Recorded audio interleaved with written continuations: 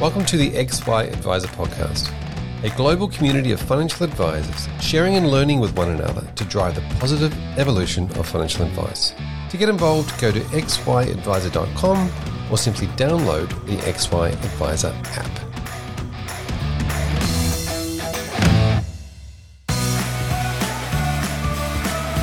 This series is brought to you by PIMCO, one of the world's leading fixed income managers.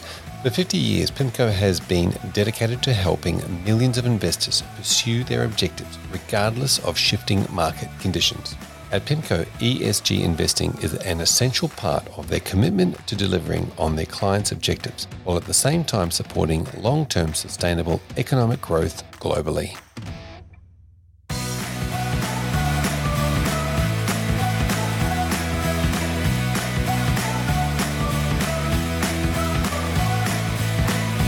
Hello and welcome to this episode 2 of a 5-part series on ESG investing. I'm your host, Fraser Jack, and today we are really talking about the advisor's approach, and we're looking at the different things advisors can and will be talking to their clients about. So stay tuned if you're interested in working out how you can approach ESG investing and the conversations that you can have with your clients. Welcome back, Nathan. Thank you.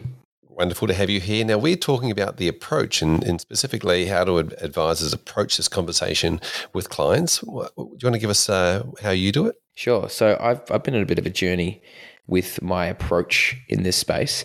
I used to focus more on a checklist kind of approach where I'd pull out a checklist and go, yeah, is this something you want to invest in? Yeah, you don't want to invest in, or you're neutral on.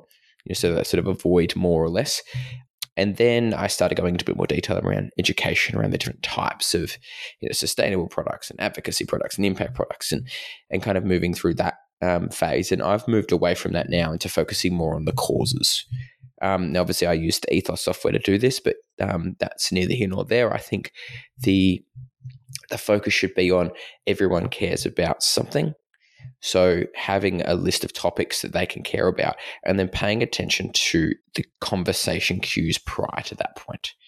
What have they talked about? What's, with regards to their diet, exercise or routine or hobbies, their location, if they've got family, for particularly grandchildren, what they do for a job, what they have done for a job.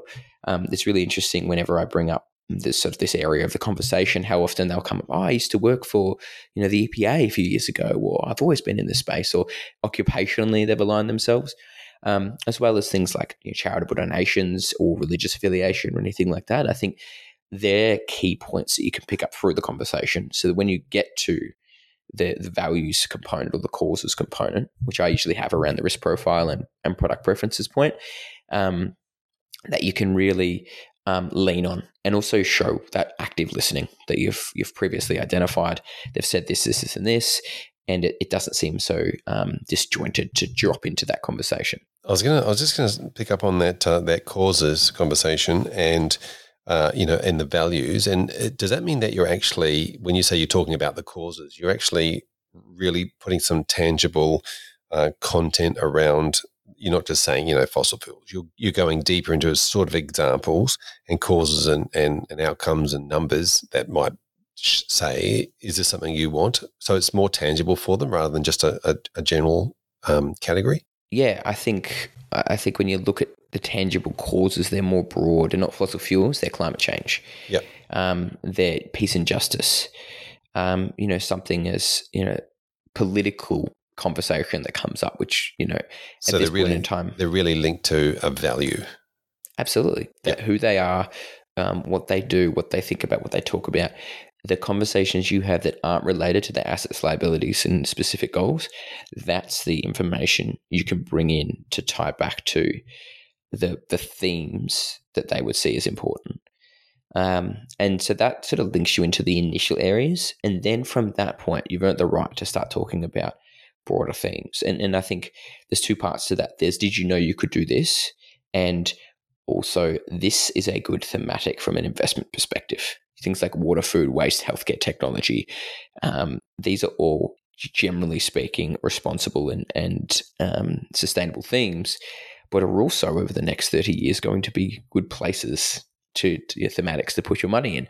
So that adds to that. And they're also highly diversified. So you start to get a broader conversation around asset classes and diversification, and it all ties in together.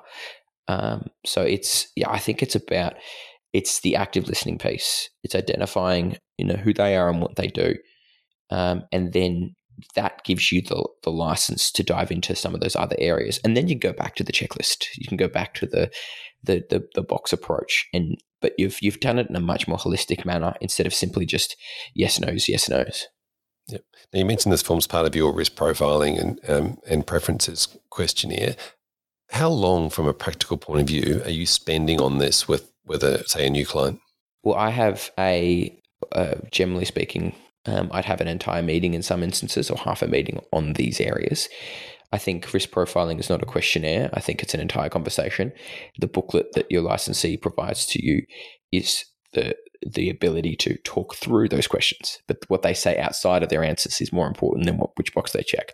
So, my process will be a goals meeting, which gives me some insights, and then a strategy meeting. And then sometimes in that meeting, we'll talk product and risk assessment. Sometimes we'll have an entire other meeting to walk through those things before we go to statement of advice. I just think it's such an important part that we rush through as a compliance checkbox issue. And it's, if you look at the AFCA complaints, it's the number one issue advisors face is inappropriate risk profiling, and a signature on a booklet that you've hit, yes, no, 5 out of 10, or you are this investor, isn't going to save you from that. It's a comprehensive conversation that says this is what's important to them, this is their timeframe goals, this is their values, this is their preferences, and I've given them the options A, B, C, and D, and they've self-selected that, knowing full well that they understood the options there, with therefore informed consent. There's nothing, no one could beat that in a if it's properly recorded, of course. Yeah, this feels to me like you're really allowing the clients to take ownership of those decisions that are made in that meeting. That's most of my process. So I don't subscribe to the fill out this fact find, I'll see you in 4 weeks, go do this. Every client of mine goes through these are the available options, these are the pros and cons of each. I still guide them. I think this is a better one from what you've said here, and here. But they need to understand, to the barbecue conversation, they can defend themselves if their uncle says, you should get a self-managed super fund, do it this way because I said that. Well, yeah, we thought about that, but we went through that as a process and we didn't do it for these reasons. So yeah, it becomes the informed consent is really what I'm trying to achieve with that process of guidance, because we're advisor. We advise them, they decide. So I think it's a softer word than we tell them. We should be listeners, not tellers. Yeah, so your guidance essentially then guides them to solutions to say there are several solutions here that might still meet your needs. You can exercise a preference, or I can make a recommendation. Is that what you're saying? Yeah. So, because sometimes they go, I'm not sure, it's a bit overwhelming decision, or you'll tell the ones that are more self-directed and the ones that need a bit more, give me some better guidance. You don't want to overwhelm them with choices, but I think there's price, performance, and ethics tends to be sort of 3 main points when I'm looking at a product. And I could go from an industry fund, I could go an index approach, an industry fund, the industry fund, their ethical option, my dark green portfolio, and somewhere in between. So I'll generally put up 3 options and say, this is the cheapest way we could go. If we could get these costs down as much as possible, fee was the biggest issue. This is it here. This is the most expensive way, and it's got huge amounts of impact and an enormous ethos score and and great alignment. And this is 1 or 2 options in between, or we can find something in between, what's more or less important to you.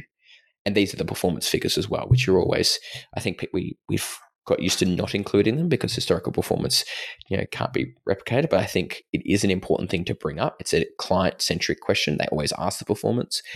And, a 7-year performance is indicative of something. It may not be future performance, but it's definitely capability and competence. So I think within that realm, those 3 things, clients can make pretty informed decisions, or at least give you, through the way they looked at it, through the faces they pull, through their responses, that's it's not necessarily what they say, it's how they say it, starts to give you the insight into, okay, this is the way we should go. And there's been times where I've talked them through and they've sat there and gone, not really sure. And I said, well, based off, the way you looked at that and the question she just asked me, would it be fair to say that you're somewhere between here and here and you're looking for something of this level, but has cheaper fees or blah, blah. And they go, yeah, that's right. Great. I know where we're at. It's not about going, here are the choices, choose your flavor. It's using the options as the guidelines or the of which to find the path between, I think is probably the better way. Yep. I think the performance question because I believe the question is mostly in somebody's head, whether they ask it or not, inside a client's head. So just demonstrating that past performance. I guess you're looking at past performance, but you're comparing. As you said, your price sensitive indexes all the way through to your ethical portfolios, and you're comparing those based on the past. And it just shows some credibility, I guess. Not for everything's based off the past, isn't it? The ethical scores based off the past, their fees are based off the past, and the government's own comparison software compares performance and fees. It is a very relevant option that needs to be considered. It's just not the only thing, and you can't trade only on it. And I think that's where we went too far one way, generally speaking, where we just avoid talking about performance, which is silly. Nathan, thanks so much for coming on and talking about your approach with your clients. We look forward to catching you very, very soon. See you then. Welcome back, Karen. Lovely to be here. Thank you for inviting me back. Now, we're talking about the advisor's approach and the conversations that advisors have with their clients. Tell us about some of the conversations that you're having with your clients and how you're introducing these topics. It's a great question. I think you're going to come across clients that have a varying degree of expertise, I suppose, in ESG issues, depending on the clients that you're looking after. So, you might come across a client that it has, great knowledge on a particular topic, maybe because they work in that particular field and they explicitly know they do not want to invest in a particular area. So I've found, for example, clients that are environmental scientists, for example, with large oil and gas companies know exactly where they don't want to be invested. Or you might have a client that's a social worker, that really wants to focus on issues that are providing social impact. For example, so I've got doctors that work in alcohol and drug rehabilitation clinics. So they really know that they don't want to have any investments in alcohol because, they're trying to rehab people out of that particular role. So depending on the clients that you're servicing and their particular background, I'd sort of get you to lean on, where they're coming from, because there'll certainly be ways you can really ask some meaningful questions based on their background, that where they've lived globally in the world, what their hobbies are. They might enjoy gardening, and they might know, for example, that they've certainly seen less native bees in their garden, or they might be interested in the impact on native wildlife because of large-scale development and land clearing. So there'll be ways you can tailor your conversations to clients depending on who they are and what's important to them. And that's really, I think, our knack as an advisor is knowing our clients. And I think a lot of us take a lot of pride in knowing all of those things about our clients, what their work is and what's important to them and their hobbies are, and the values that they hold dear. So by doing that, you can really have a nice conversation about where they come from and some issues that they may wish to address actually with their investments. I was going to say it's a really great starting point, isn't it? Understanding their knowledge, their motivation, and their values during that conversation. That everything then comes back to that, and certainly helps with the ideas of individualized portfolios for each individual, and gives them something to fall back and lean, hang their head on to say, this is why I'm investing this way. Yes. And certainly there'll be issues that they might be neutral and they might not really know about. So, that's where you are that trusted point of contact to say, this is one view on that particular topic, which, they might comment on. So whether it's genetic modification or, other things that are maybe more controversial like carbon capture and storage, they might not have any ideas on some of these new technologies, but at least you're raising the question so that from their point of view, they're aware that you're across, key thematics that are really driving markets. And where does that leave their portfolio? Do they want to be across that Are they neutral on that? Or is that something that actually you've just uncovered that's really important to them that they would like addressed? Yeah. Do you find people are approaching that conversation with "I don't want something," or is it sometimes it's more I want this thing, or how do you? It's probably for our clients, it's more I'd prefer to be making money if I was invested in these sectors. So they're more looking at the opportunities and the benefits of particularly renewable energy and focusing on recycling and doing more with what we've got rather, obviously they do explicitly often say I would rather not be in these areas such as, well, for example, tobacco is an easy one because we know that has been proven to, have detrimental cancer impacts. So that's often easy, or it might be, we've got the Modern Slavery Act, so most people are pretty okay avoiding slavery. So most of those issues are fairly straightforward. And certainly the UN has, certain issues that are quite topical, and avoiding harm according to those conventions. Most investors would generally agree and nod their head to say, yes, I would prefer to avoid harm and knowing that my money is creating harm in that regard. But the more interesting and probably more uplifting conversations are about where your capital can be put to work in generating a return that's in line with mainstream peers, and certainly also delivering that additionality of knowing exactly where the money is going, and the impact that it's creating and the positive solutions that it's generating. Whereas, so it might be, water leak detection, or it might be water membranes that the client's particularly interested in because they're a water engineer, whatever it might be. So they find comfort in the fact that they're having an allocation to some of the technologies that are solving some of these issues. Now, you mentioned returns and in line with mainstream peers. Mm-hmm. Is that something that you bring up to your clients in the conversation, or do they ask you about that? Yes, definitely. It's less of a question, I guess, now because most people are fairly aware that you don't have to sacrifice returns to invest responsibly. But if clients are unaware of that, I usually point them to, there's many research pieces being done globally, but I point them to the Responsible Investment Association for Australasia, have done a benchmarking report each year for the last 20 years since the association's been around. And that compares an average pool of responsible investments across many sectors, so balanced growth, Aussie shares, international shares against mainstream indices. And by showing them that, they can see, okay, over the course of that period, how have responsible investments as a cohort performed compared to market? Yep. And that gives them some comfort because that's quite a long time period. And of course, past performance is no guarantee for future performance. That's fairly clear, but it's good to have something that is impartial, I suppose, because it's the association's data. It's not our data, and it's been going for a long time. Yep. That's a really good, valuable resource. In the previous episode when we chatted, you mentioned PASEA and the around disclosures and conversations, and in sure. that 86% of people want to know or have had that conversation. I think it feels like a big part of this is around client understanding what their money's invested in. Oh, definitely.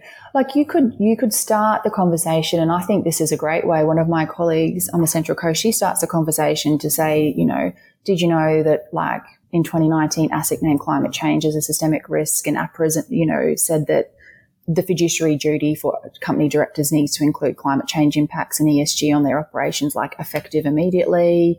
The central bank, the Reserve Bank, the deputy governor has said that climate change must be factored into all their monetary decisions. This is not a nice to have anymore. These large bodies are saying that climate change is a factor that's infiltrating all financial performance going forward. So not only is FASEA suggesting that, this code of ethics we need to talk about and what's in our client's best interest, but all of the regulators are saying the same thing for those of us, those higher up on the tree, I suppose, to us. So it is, it's important that you ask some questions so that you know where your client stands. Yep. And just on this, the advisor approach, do you have any practical tools that you use with your clients? Yeah, for sure. I mean, we obviously have a client questionnaire that, specifically outlines many different ethical topics, and we could probably add more every year. The responsible investment also has, one that's on their website. I'm pretty sure you're like in a toolkit that you can download fairly easily. Just contact them. And mostly what you're trying to extract from your client in that first questionnaire is, say the topic is mining, for example, or tobacco or whatever it might be. You want to get some sort of response from them, whether it's like, are they neutral on that position? Would they prefer to include it, prefer to avoid it, or wish to have a further discussion about the topic because they might not understand the question? So that's a really good starting point. And what I usually do as well is I usually have another open-ended question that says, is there anything in particular that you'd like to focus on in terms of thematics? And that, or avoid, for example. So that gives clients a really good opportunity to say, I'd really prefer not to own X, or I'd really prefer to support businesses that are involved in Y. And once you know that, you can then start asking them why and what's their background and what are they expecting? What kind of investments do they want? So it's not just equities. It could be sometimes you're able to deliver some of these solutions through, I would say, like direct property is also becoming quite a popular way to deliver some of the social benefits that clients are seeking. So the specialist disability accommodation that's being built for the NDIS recipients, clients are interested in supporting that. Clients might be interested in aged care or healthcare as a solution because they've got elderly parents, or they might have a particular desire to support, maybe they've bought an electric vehicle and they really want to support battery technology or whatever it might be. That will give them a chance to provide an answer that's not a yes or a no. They can explain why those things are important to them. Yeah, wonderful. Thank you for that. Yeah, so getting your tools straight, exclude, avoid, or neutral, and then a prioritization process that allows the client to understand it. Karen, thanks so much for coming on this particular episode. We look forward to catching you in the next one. Thank you. Welcome back to the conversation, David. Thank you, Fraser. Fantastic to have you along. Now, we're talking about the approach that advisors take when they're talking to their clients.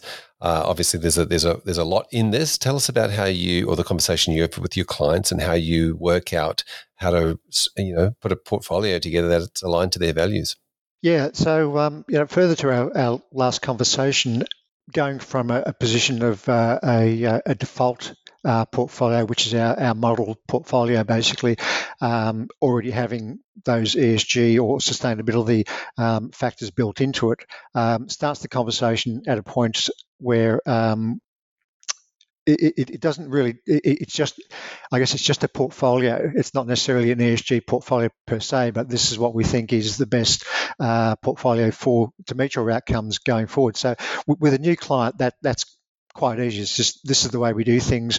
If there is an issue with it, with cost, for example, then we can scale that back down into standard funds or index funds, depending on what their particular pain point is. So it's a little bit more difficult with existing clients going from something they're used to from us to something which looks quite radically different. But again, we've tried to term this not in any save the world kind of framework, but what is best for your long-term outcomes. And again, using that term sustainability very broadly and talking about the economic sustainability of certain investments and how that goes to meeting your long-term outcomes, rather than something which we can talk about coal, saying, well, it might be a quick bet, you might make some money over the next 5 years, but it's not necessarily going to be a sustainable investment going forward. And we're not necessarily saying that we're good enough to call time out on when Whitehaven is going to finally hit a brick wall or Woodside or whatever the case may be. So that part of our basic investment philosophy is to put something in place which needs a minimal number of changes. If you get it right first time, then you don't have to make a lot of changes, the expense and all that that's involved with that. So if you can include sustainability in that as well, theoretically you should be able to get more mileage from an investment decision you've made early on. Yeah, so you're overlaying both the quality quality investment framework, which you spoke about in the previous episode. Is this also some of your own, with your investment philosophy, some of your own values and the business values around that? A better world, better outcome, better place over the long term. Yeah, definitely. When we got our own license, and or a year or so ago, we made a couple of significant changes within the business. This was about the investment philosophy, but also platforms, and we looked at SMAs and all the other technologies which are out at the moment, just to see if our business was doing things as efficiently as it could. So part of that conversation went to the fact that, well, if we think about blowing all these things up, why don't we build it how we want it to end, rather than incrementally, looking at a new platform, looking at SMA, looking at this. How do we feel about sustainable? And from an investment research perspective, that made sense to me. But for the other stakeholders in the business, the directors and the other advisors, they were kind of on board, suggesting, well, this is something that we believe in as well, for broader reasons than just the business reasons. So it was quite a nice, neat fit in that period of going back to the drawing board. Yeah, and certainly if you've got belief in what you're doing, then that's for the right reasons and the right returns and all those sorts of things. Yeah, look, I don't think any of us, well, certainly not myself, but any of us would say we're super salesmen. What we sell is advice, not necessarily products. So from our perspective, if we don't believe in it, we can't sell it, and we probably shouldn't be selling it if you take the FASI code and that sort of stuff at its word. So yep. This kind of makes it easier to say, well, this is how I'm invested. This is what we believe in, and it'll take a fairly good argument to convince us otherwise. Yep. Do returns come into these conversations you have with clients? Is there an expectation that maybe sustainable, you might be sacrificing returns? It's very interesting in the current context. So if you look past the past 3 years, you can actually make a good argument that sustainable investments have outperformed. So what we do, again, going back to the old chestnut of managing expectations, is basically hose that down. I had a conversation recently with a client and I said, these sustainable funds did really well during the downturn last year, but if you look at it broadly, if your fund held oil stocks and oil went to zero last year at a period, you would have underperformed, and by definition, a lot of ethical funds did not. So they outperformed for reasons which are unintended, relevant but unintended. So that repeating itself is unlikely. So we try to hose down that short-term expectations conversation. But going to the risk management side of it, yes, we're saying that we believe returns will be better, risk-adjusted returns, because these industries which are not part of this portfolio just don't have a future. Yep. Are you seeing a little bit of the term greenwashing out there, where there's a lot of people coming at things from a certain angle and saying, hey, this, as you just mentioned, with regards to, certain sectors do better than others in certain times, and you don't want to take the credit because you've got to take the blame later on. Yeah. But are you seeing a lot of, people taking the credit? Yeah, I think it's a very easy pitch for fund managers to make now, and everyone seems to be emphasising, even if they're not labelled a sustainable or ESG focused fund, they are kind of promoting their bona fides to some extent. So I don't know that that's greenwashing per se. Greenwashing to me is something like a couple of years back there was an ETF on the Australian market, which was a sustainable Australian equities fund, and it excluded tobacco and firearms, and I'm not sure how many listed Australian companies deal in tobacco and firearms exactly. So you can kind of pick those things out fairly easily. So from our perspective, we do get this question quite more often now from clients, and again, that's a bit of a blowback against the general popularity of the subject.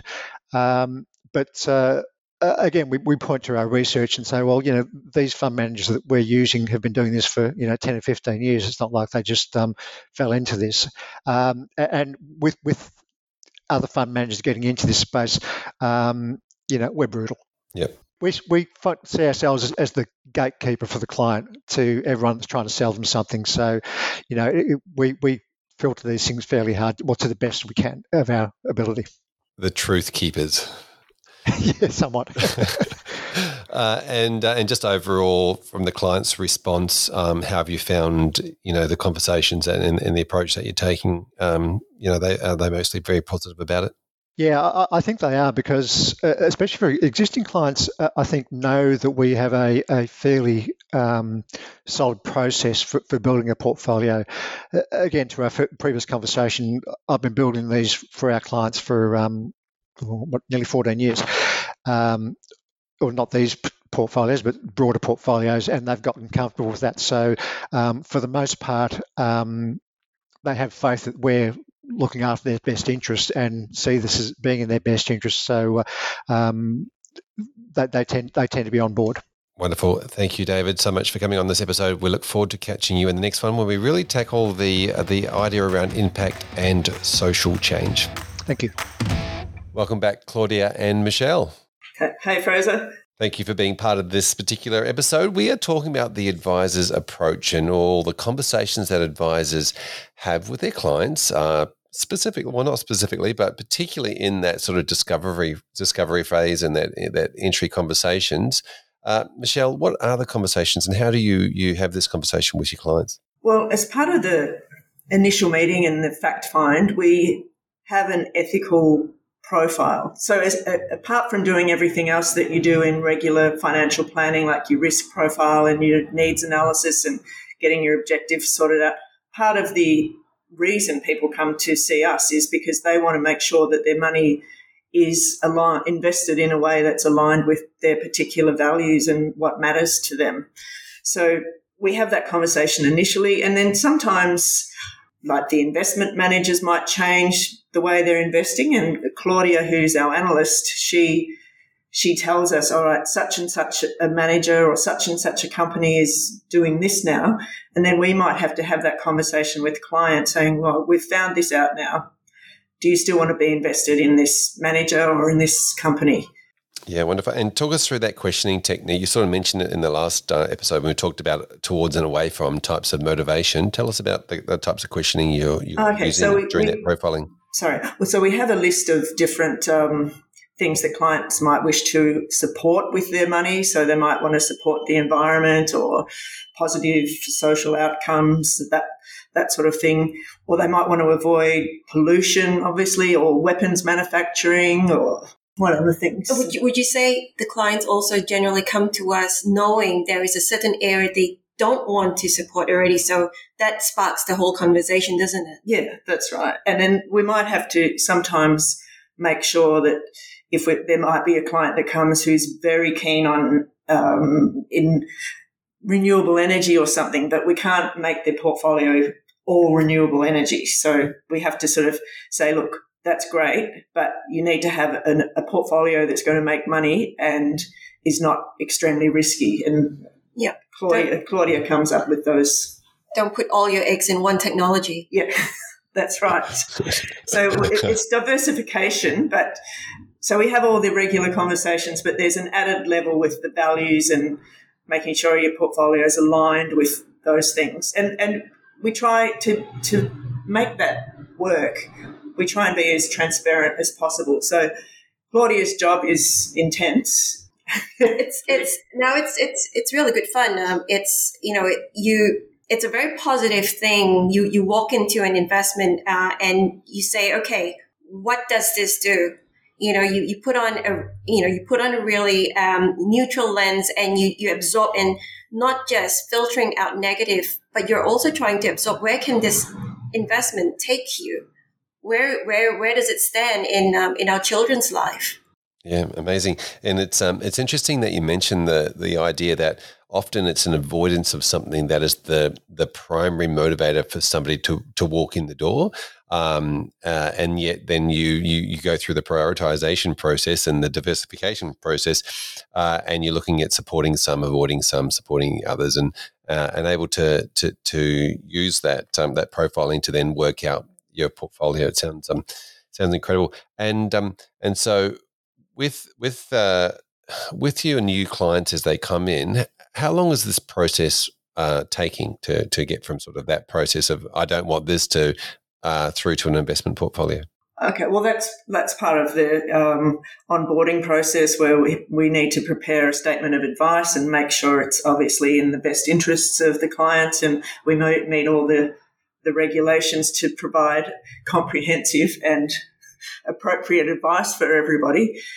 That might take a couple of weeks by the time that we've prepared all that work, and we've determined the sort of investment that will suit that client, and then Claudia is always working in the background, putting together our model portfolios, and then we have a choice of different investment options, and that sort of depends on the client. You get a feel of the sort of things that will suit them in the initial meeting, depending on their investment experience and that sort of thing. But generally, let's say a couple of weeks if they're ready to invest at that time. Yep, wonderful. And tell us about the different sort of green leaf rating systems that you use with your clients or you discuss with your clients. So like I said, we have to dig down into really trying to know what's under the bonnet, let's say, of an investment portfolio, and we'll be as transparent as we possibly can with the client, saying this fund might have a couple of, let's say, one big bank in it. Can you tolerate that or not? Just as an example. And some people are fine. Okay, yeah, no, I can tolerate that, and others are like, no. Yeah. I think banks is quite a big target among our clients over here.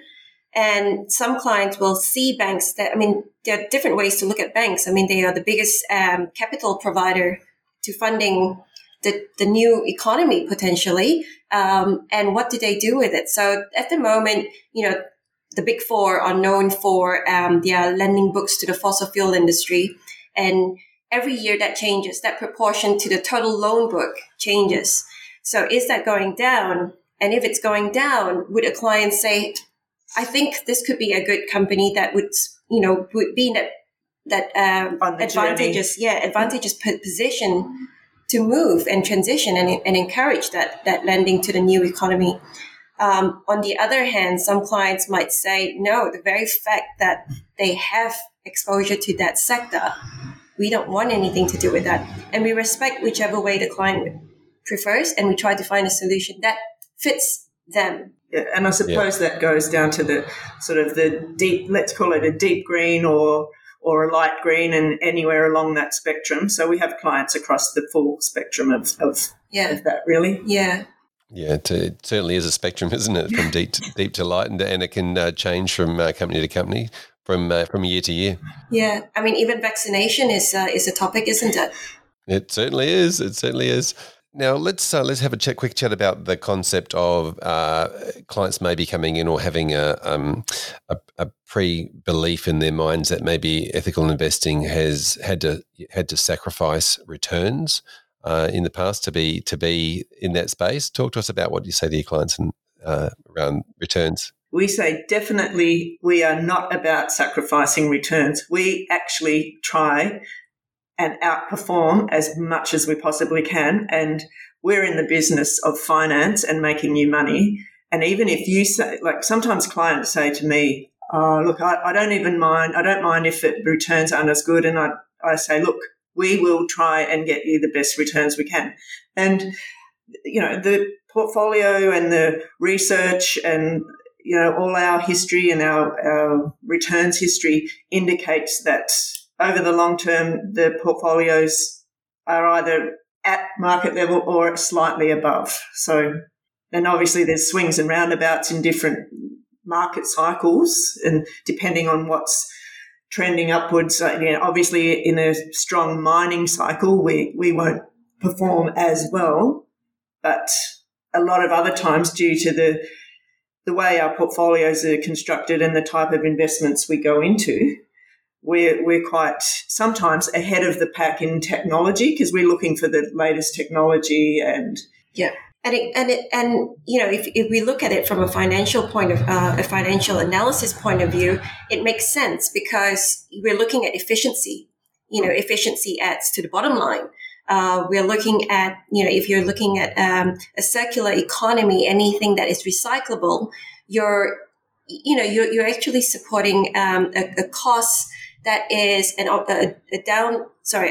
reducing operating costs. So it's all financially logical. There's nothing, when you look at renewable energy, you probably think of it more like a infrastructure, for example. It's expensive outlay at the start.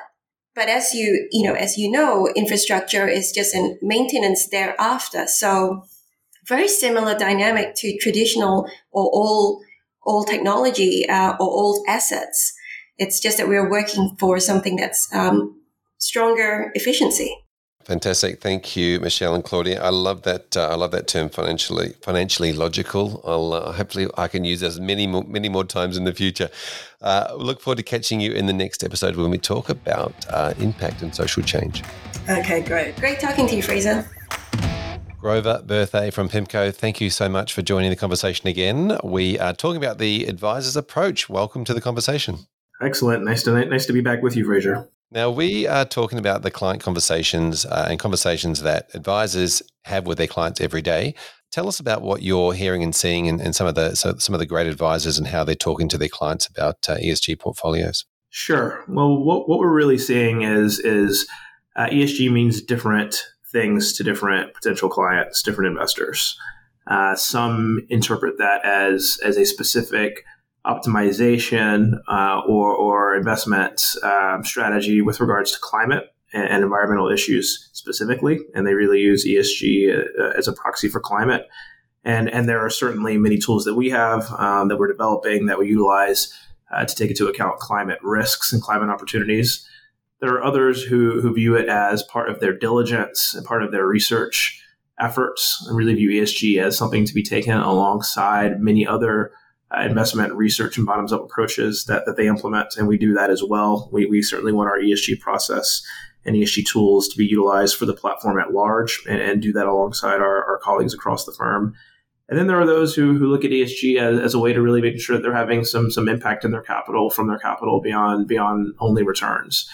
And thinking about the holistic view of the impact of their capital and looking for certain outcomes, looking for certain metrics to judge the impact of where they allocate their funds and their proceeds. And that can be something like avoided emissions. That can be something along the lines of jobs produced. That can be something along the lines of different sectors and areas where that capital has been allocated. So it means different things. And what's important is to find the right solutions, to have a comprehensive set of tools that can be utilized and add value in the specific way that the client or the partner has prioritized and explain in terms of what they're looking to achieve. Yeah, really interesting. So there's three things there that we sort of covered on the climate, which we'll get to in another episode actually, and then the impact, which we'll also cover in another episode. But we're talking about from the research and the bottom up type scenario and some of the ESG tools. Tell us about how that give us a bit more in depth into that conversation that advisors can have with their clients around adding this to the research and making sure that it's a prominent part of the conversation. Sure. Well, what we really prioritize here is being first and foremost comprehensive with regards to how we think about ESG across asset classes, how we think about ESG across different parts of the PIMCO platform of our firm. And we have approaches and frameworks and efforts in corporates. We have efforts in municipals. We have efforts in sovereigns, structured credit or securitized. There's relevancy from an ESG standpoint in all of these areas. And naturally, there are going to be different points to emphasize, different data points to utilize. But ESG is an integration tool that we use across the entire marketplace. And we do that with overarching frameworks and tools that the ESG team here that I oversee has developed. We have what we call an ESG taxonomy that's informed by internal research and internal collaboration, as well as external resources such as TCFD, SASB, a variety of other sources. And we convert that into frameworks for sectors. We think about what's material on a sector-by-sector basis and feed that into an investment recommendation and a view on credit risk and relative value. And so if I had to summarize this point, it would be that this is relevant across a portfolio, across a mandate, even if the specific asset classes and exposures differ. And it's about identifying what's material, identifying what those risks are, and identifying opportunities to drive performance and drive alpha as a result. Yeah. Now, spoken like an amazing, true fund manager, we're talking logical and practical and, the numbers and making sure that they all stack up and the research is perfect. And which is a very important part with a lot of conversations with their clients. And then there's the emotional side of it, isn't there? There's the conversations around, which we'll probably get into later, around how do you want your funds to be invested, the feel-good factor of by doing this, you're doing X, Y, Z, your bit for the globe. That's right, and sometimes, right, so a mandate or a strategy will differ, and oftentimes these are not mutually exclusive points.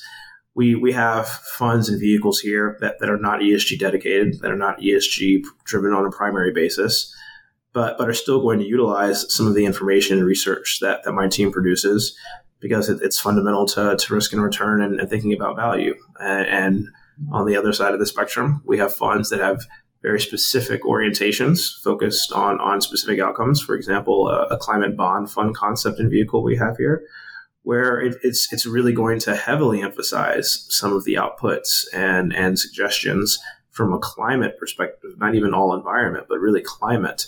And it's going to place significant emphasis on those topics. But the point is that depending on what an investor has in mind and what they want to prioritize, there is a way to strike a solution. And our goal here is to be as market leading as we can in terms of those capabilities.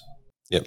Now, one of the things an investor may say, not knowing the answer to this to their advisor, is the conversation around, are ESG returns lower? Do I have to sacrifice returns to have something that's impactful or better for the environment? What do you say to those investors, or what can an advisor say to those investors? Well, it's not a binary question or a black and white question, and it depends on what the criteria of the strategy is. Now, for some, ESG primarily or even solely means exclusions. It means taking parts of the market and saying, I'm not going to invest in those. I don't want to invest in those. And if you take out large parts of the market, significant parts of the market from an opportunity set, then you miss out on potential opportunities that may come up in those areas over some period of time. And similarly, you may end up with more concentration in other parts of the market because you've reduced your opportunity set. That can have an impact on returns.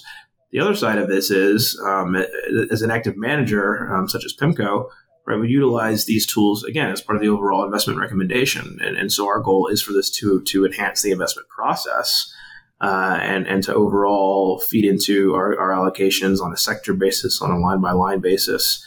And some funds will have more or less use of the relative exclusions in accordance with that. So it very much depends on how a strategy is constructed for investors who have less appetite or very limited appetite to just purely use the exclusions tool here and are really looking for specific outcomes based on what change they can have. Oftentimes, you actually want to be invested in some of those controversial sectors. You want to say, let me go into the hard to abate sectors, for example, from an environmental standpoint. Let me try to capitalize and finance the leaders, those who are making a difference, those who are going to take very, very carbon intense part of the economy and make change over the next 20 years. That could be a strategy in and of itself, and there will be winners and losers there. Others say, I want very limited carbon exposure, and I don't want exposure to those sectors, regardless of what the respective names or potential investment opportunities in that space are doing. And so it means different things to different people. And the point is that you can strike a balance between what you're looking for in terms of exposure, in terms of what you're looking for from a return perspective, versus either non-ESG or conventional products, as well as a respective benchmark. Yeah, it sounds like you mentioned the exclusion tool.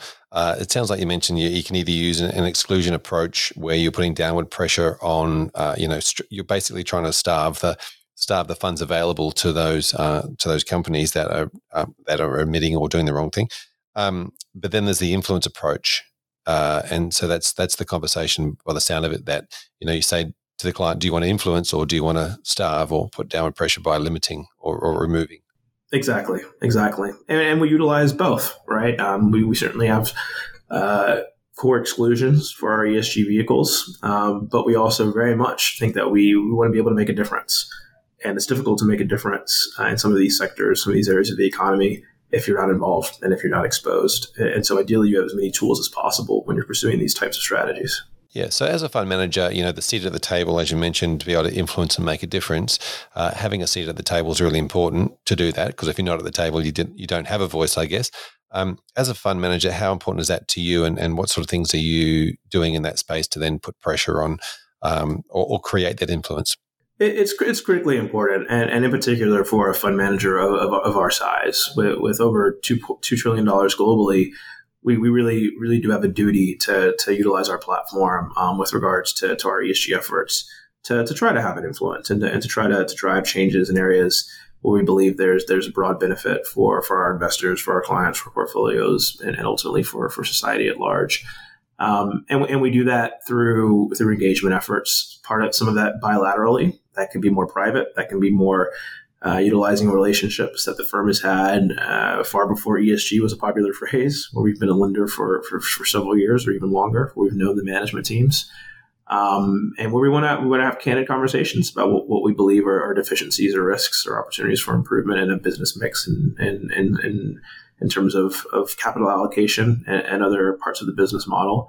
But then we also are very active in certain collaborative efforts, bodies where as an active investor and market participant, we can contribute to the development of frameworks, areas like IIGCC, where we've been an active member for several years, where we can give the market guidance in terms of what we look for and what we utilize in our own tools, wanting to see things such as science-based targets, wanting to see alignment with the Paris Agreement, wanting to see actual interim reporting and disclosures on some of these efforts, particularly as more and more commitments are made, being able to judge success, and doing that through groups where there can be power in numbers with other like-minded and other sophisticated investors, but also in a way that within reason and in a constructive sense is public, so that the market can look at can also judge this progress, and hopefully that drives more activity, and it becomes a process where our engagement, there's multiples of return on our engagement, because it changes market standards more broadly. Yeah, fantastic. That really around that accountability and transparency of what's going on, and I guess that it sounds like that's probably the best approach to start with, that influence piece. Hold people accountable, add transparency, and if they don't do anything, then look at the exclusion side. Exactly. Robert, thank you so much for being part of this particular episode. I look forward to chatting to you in the next one, where we start talking about impact and social change. Thank you very much. I look forward to continuing the conversation.